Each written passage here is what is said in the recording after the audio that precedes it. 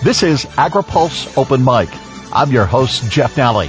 Our guest this week is Zippy Duvall, president of the American Farm Bureau Federation. AgriPulse Open Mic is brought to you by NCIS, the National Crop Insurance Services. Crop insurance, the smartest, most efficient way to secure America's food, fiber, and fuel supply. AgriPulse Open Mic continues with Zippy Duvall next.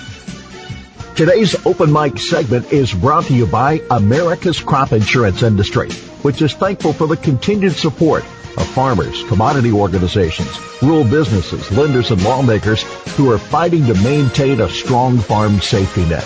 Providing individualized protection on more than 300 million acres of farmland, crop insurance remains the smartest, most efficient way to secure America's food, fiber, and fuel supply. This is AgriPulse Open Mic. U.S. agriculture has weathered any number of economic storms over the past 2 decades, but never in the history of the nation have so many commodities and so much of the food production and distribution system been challenged at the same time. Georgia farmer Zippy Duvall says American Farm Bureau is grateful for the assistance Washington has provided thus far, but reminds leaders this storm is far from over. We are very appreciative of what Congress, the USDA, and Secretary Perdue and the President has done for agriculture. But what we saw in the CFAP program and the programs that's been delivered to us over time actually affected things up to April 15th. And of course, COVID-19 was not over on April 15th, so we continue to see those effects hitting agriculture, even after a very difficult farm economy over the last 6 or 7 years and a trade war. So I would tell them we're in desperate need of continued support, and it is important to the American people and the national security of our country that our farmers stay vibrant and be able to continue farming and be there for the next crop. This is a difficult situation, and the fact back in the 90s you said we want a farm program that allows us to produce for a marketplace. But you've seen marketplace disruptions that are beyond your control that has turned you back into some areas of direct assistance. Do you hope to turn the pendulum back the other way? Of course. Farmers always want to farm for the market. We want our money, we want our profit to come from the marketplace. But when you have trade wars, when you have natural disasters, and when you have a pandemic, all that stuff is out of our hands, and there's nothing that we can do to prevent them. And it takes the federal government getting involved to make sure that our food system stays strong and our farmers stay vibrant. President Duvall, the House Heroes Act was approved, and it has a lot in it for a lot of people. What about agriculture, and what would you say to the Senate now that they begin to consider another round of relief assistance? Well, the number one thing is we need to make sure that all commodities get some assistance. There's some commodities that didn't get assistance. It was restricted to only 2 commodities on the farm. We know that there's contract situations like contract growers that grow for the integrated vertical integration poultry industry that suffered great losses because of the interruption and because they weren't owners of the animals. They were not in the CFAP program, and we need to go back and try to identify a way to help them. We've estimated there was $750 million worth of losses in the contract grower area. And then, of course, one of the biggest areas that we could do is for Congress to revisit the borrowing powers of the USDA through the Commodity Corporation system. In 1980, it was moved to $30 billion. And with inflation up to today, we think that number ought to be closer to $68 billion. So we're hoping that Congress will revisit the ability for USDA to borrow more money and be able to help farmers as we go through difficult times. Some legislators have suggested that they're okay with adding dollars to the lending authority of the Commodity Credit Corporation. House Ag Chair Colin Peterson is one of those, but also suggested that if additional dollars are moving in that direction, that perhaps the legislative committees respective to agriculture should have the opportunity to have more control about how those dollars are spent. What are your thoughts? Well, I think that slows the process down, but I can understand the congressman feeling that way, wanting some more controls over that to make sure that the areas that they can have some say about where those monies go. But I think it slows the process down. Under this secretary, he's been very efficient. He's been accessible to everyone, and he's tried to make sure that all agriculture across America has received the need that they get. I think the most important thing is that we realize that $30 billion just doesn't cut the mustard anymore, and we really need to raise that limit up above closer to $68 billion. Just a couple of days ago, Senate Majority Leader McConnell told the media that this next round of assistance would need to be about kids, jobs, health care, and liability protection. In a conversation with me a few weeks ago, he had suggested that we borrowed enough, all indicating a more conservative approach than the House HEROES Act. Can we afford to be conservative on agriculture right now? Well, we did a survey and asked Americans what they thought about agriculture, and we got some really good data back on that survey. And one of the questions was, do you think that agriculture is a national security issue? And 59% of Americans that we surveyed said it was a national security issue. We can't afford to risk our food system being strained to the point where we lose farmers and our farmers go away and we have to depend on other countries to feed us. If we do that, we'll be in a lot worse shape we were when we were depending on them for energy, and now we're energy independent, and agriculture played a role in that, and we play a role each and every day in our national security areas so that we can feed ourselves and not have to depend on other countries. We cannot afford to hold back. We need to make sure that rural America and agriculture stays workable. Over this past week, I had a chance to speak with the president of the National Pork Producers Council, A.V. Roth from Wisconsin. He suggested that additional support for swine producers wasn't just a matter of needing help, it was a matter of life and death for those family farming operations. Do you see this situation that we're in now as critical to prevent a purge in farms? Oh, yes. I mean, the pork industry has taken a beating from several different directions, whether it be trade war or whether it be interruptions at the processing plants. And that's been the biggest place that has had the interruption. That system is like a pipeline, and those animals are in that pipeline heading for harvest. And when harvest doesn't happen, it breaks that link in the chain and everything starts backing up. And what does a farmer do with thousands and thousands of head of animals and nowhere to sell them? What do you do with those animals? And it is definitely a huge problem that we got to continue to look at and try to figure out how we put forth plans to prevent this from happening in the future.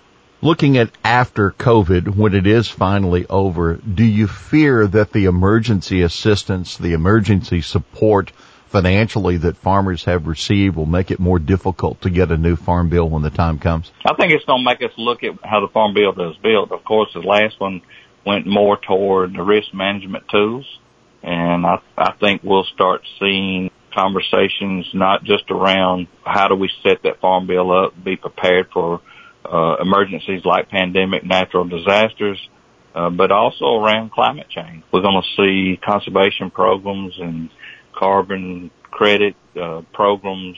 I think will be a part of our next farm bill, and it's going to be a big discussion. I think that this pandemic has proven to America and the public and the politicians that we are essential to this country.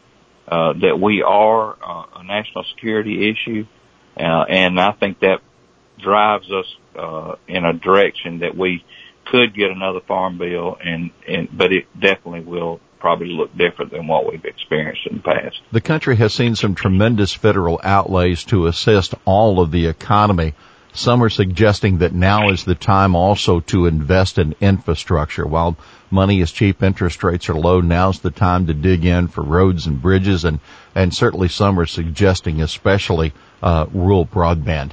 Do you see a need for an infrastructure bill, and does it need to wait, or does it need to come here in the midst of crisis? Well, with unemployment being as high as it is, we need to create jobs. There's no better way to create jobs than building infrastructure. We've seen that in our history of our country, where we expanded and built our infrastructure, providing jobs for America and growing our economy by doing that. And broadband is just as important piece of the infrastructure as electrification of rural America was back when my dad and granddad were coming up. You know, we have to. It's not a luxury anymore. It's a necessity. And 1 out of 4 rural Americans do not have access to broadband. And we're very different from the urban areas of this country. We depend on it. We need it for not just our health care areas, because 88% of our rural communities are underserved in health care. We need it in education. And what young person, after going to a university where they got great broadband and have studied and learned and used the internet, fast speed internet, what young person is going to go back to rural America where they don't have access to that? Their opportunities are limited, and we got to fix these, and the infrastructure bill is vitally important in all those areas. Let's drift over to the discussion on climate. You mentioned that a minute ago. The House has offered its report, 547 pages, as I understand, about climate, and agriculture is one of the 12 pillars. Have you had a chance to see what House members have offered, and do you believe that agriculture does have a seat at the table? Well, I think agriculture has to have a seat at the table, even though that we only contribute 10% or less in greenhouse gases. We have to have a seat at the table, because what we need to be able to do is express to Congress and to the American people what agriculture has already done for decades to help this situation. If we hadn't been doing what we've been doing for the last 2 or 3 decades, we would be way over that 10% of greenhouse gases. And if you look at what we do in taking care of our wetlands, forest lands, grasslands, and the carbon we're sequestering in those areas, if you put that into the formula, we're probably a zero. So we need to be at the table to make sure everybody understands what we have done and what we do in the future. One of the key pieces of that is make sure that we have research and development dollars there to continue to research what the new conservation programs are that our farmers can put on the ground. And we depend on land-grant colleges and extension services to deliver those discoveries and conservation to our farms, because our farmers are eager to take advantage of those and want to continue to be part of the solution, just like we have in the past. The Senate Ag Committee held a hearing on Senator Stabenow's legislation that would establish the Department of Agriculture as, if you will, a clearinghouse, building the foundation to show that farming practices actually do sequester carbon. That could mean a revenue stream for producers. Some calling it a win-win-win, and the fact that it's helping a revenue stream for farmers, it's helping to provide a better environment, and it's also providing and making for healthier soils. What do you think about carbon as a revenue stream? Will it fly in your organization and with your membership? Oh, I think so. And one thing, you got to have trust in the system, and putting that system into the USDA would provide some trust at the farm level in knowing that that clearinghouse was reliable and trustworthy. You know, back in the 80s, when I was a young farmer, we struggled so hard. One of the things that helped a lot of us get through, and including myself here on my farm, was diversification. I diversified. I was just dairying at the time and went into poultry, growing broilers at the time. And it really was the salvation of my farm. I would not be a farmer today if it had not been for diversification. I think carbon credit market and being able to let farmers participate in that market, and one that's trusted, is part of that diversification that can help us in the future. And everything that we're doing in that carbon credit market is benefiting the environment, benefiting Americans, and benefiting the natural resources. President Duvall, we are in an election year, and some suggesting, especially in key states, that renewable fuel, the RFS and ethanol and biodiesel, are going to be a part of the campaign and discussion. Even before the EPA now, there is a request for some retroactive small refinery exemptions. How do you evaluate the EPA's administration of the RFS, and is this an issue that Farm Bureau is still concerned about? No, it definitely is. I mean, look what's happened to corn. We were proud to be part of America's movement to get away from our energy dependence of other countries. Ethanol production was a direction that Congress and the American people pointed agriculture in to be part of that solution. We delivered that big time, and a lot of farmers invested in it. And now to walk away from that unbelievable infrastructure in those rural communities that has helped farmers and ranchers and rural communities thrive and helped our country be energy independent is the wrong thing to do. We need to make sure that it's part of the discussion. We need to make sure that industry stays alive. It's just as important as any other infrastructure around other commodities. I mean, one of the ones I compare it with is the infrastructure around cotton. There's a huge infrastructure around that. It supports community after community through the South. Ethanol plants are the same way in our heartland, and we need to make sure that that program continues. We need to make sure that the EPA reconsiders those small refinery waivers, because it has put a very difficult challenge on our ethanol industry. From the time of our conversation to the time that people are having the opportunity to hear it, USMCA has now gone into effect. What makes this trade agreement so important, and are there still some concerns with trade relations between our neighbors to the north and the south? Well, there is. This trade agreement shows the world that we can have a trade agreement with our two closest neighbors, and it has been a great, NAFTA was a great trade agreement for American agriculture, growing to almost $40 billion over a 23-year period of time, coming from $8 billion. And it was continuing to grow when we renegotiated. Of course, it needed renegotiating. There were some things in the old NAFTA trade agreement that needed to be, because there's so many things that's happened in agriculture over those 20 plus years to reconsider. But yes, even though we haven't renegotiated trade agreement, we're very proud of it. I think his administration done a great job in it. It continues what we did. It did not disrupt many things. Now, the things that you are referencing is one of the areas that we didn't get taken care of was the unfair practices between Mexico and America on fruits and vegetables. I mean, we got Georgia and Florida and South Alabama farmers that's gotten killed because they get flooded with cheap fruits and vegetables during our peak harvest time, and it just destroys the market. We were unable to take care of that.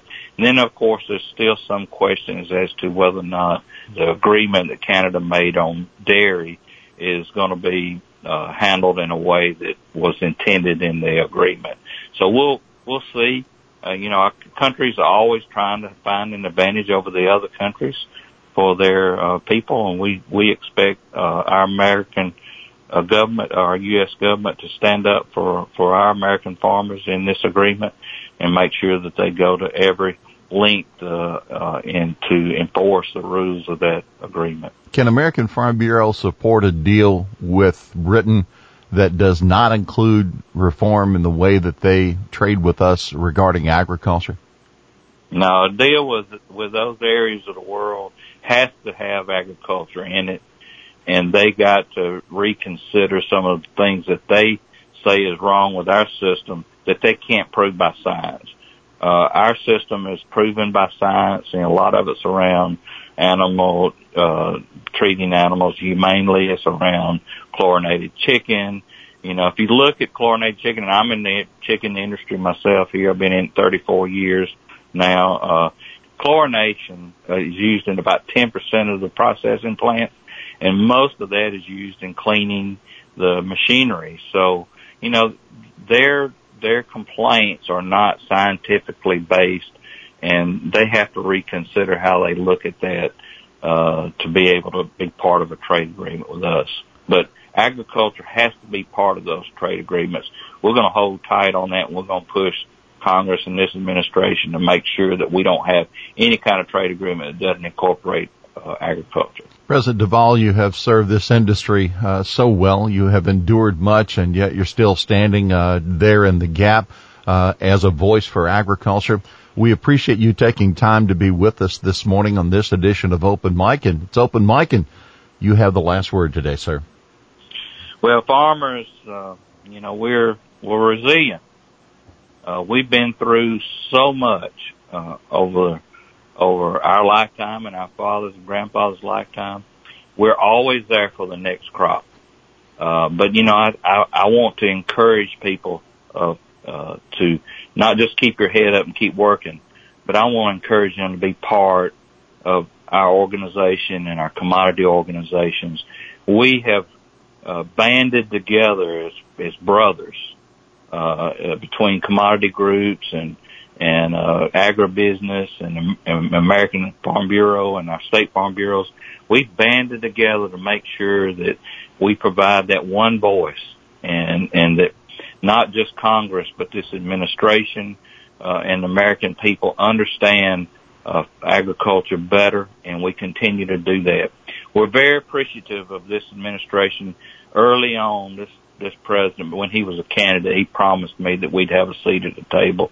He continues to provide us a seat at the table, and that has been so helpful for our farmers and ranchers, and we continue to work to try to make their life better. This pandemic's been difficult, but there's nothing that can be thrown at American agriculture that we can't survive as long as we stick together and work together. So let's help each other. Let's help our industry, and let's prepare it for our children and grandchildren to come behind us. Our thanks to AFBF President Zippy Duvall, our guest this week on Open Mic. AgriPulse Open Mic is brought to you by NCIS, the National Crop Insurance Services. Crop insurance, the smartest, most efficient way to secure America's food, fiber, and fuel supply. For AgriPulse, I'm Jeff Dowling.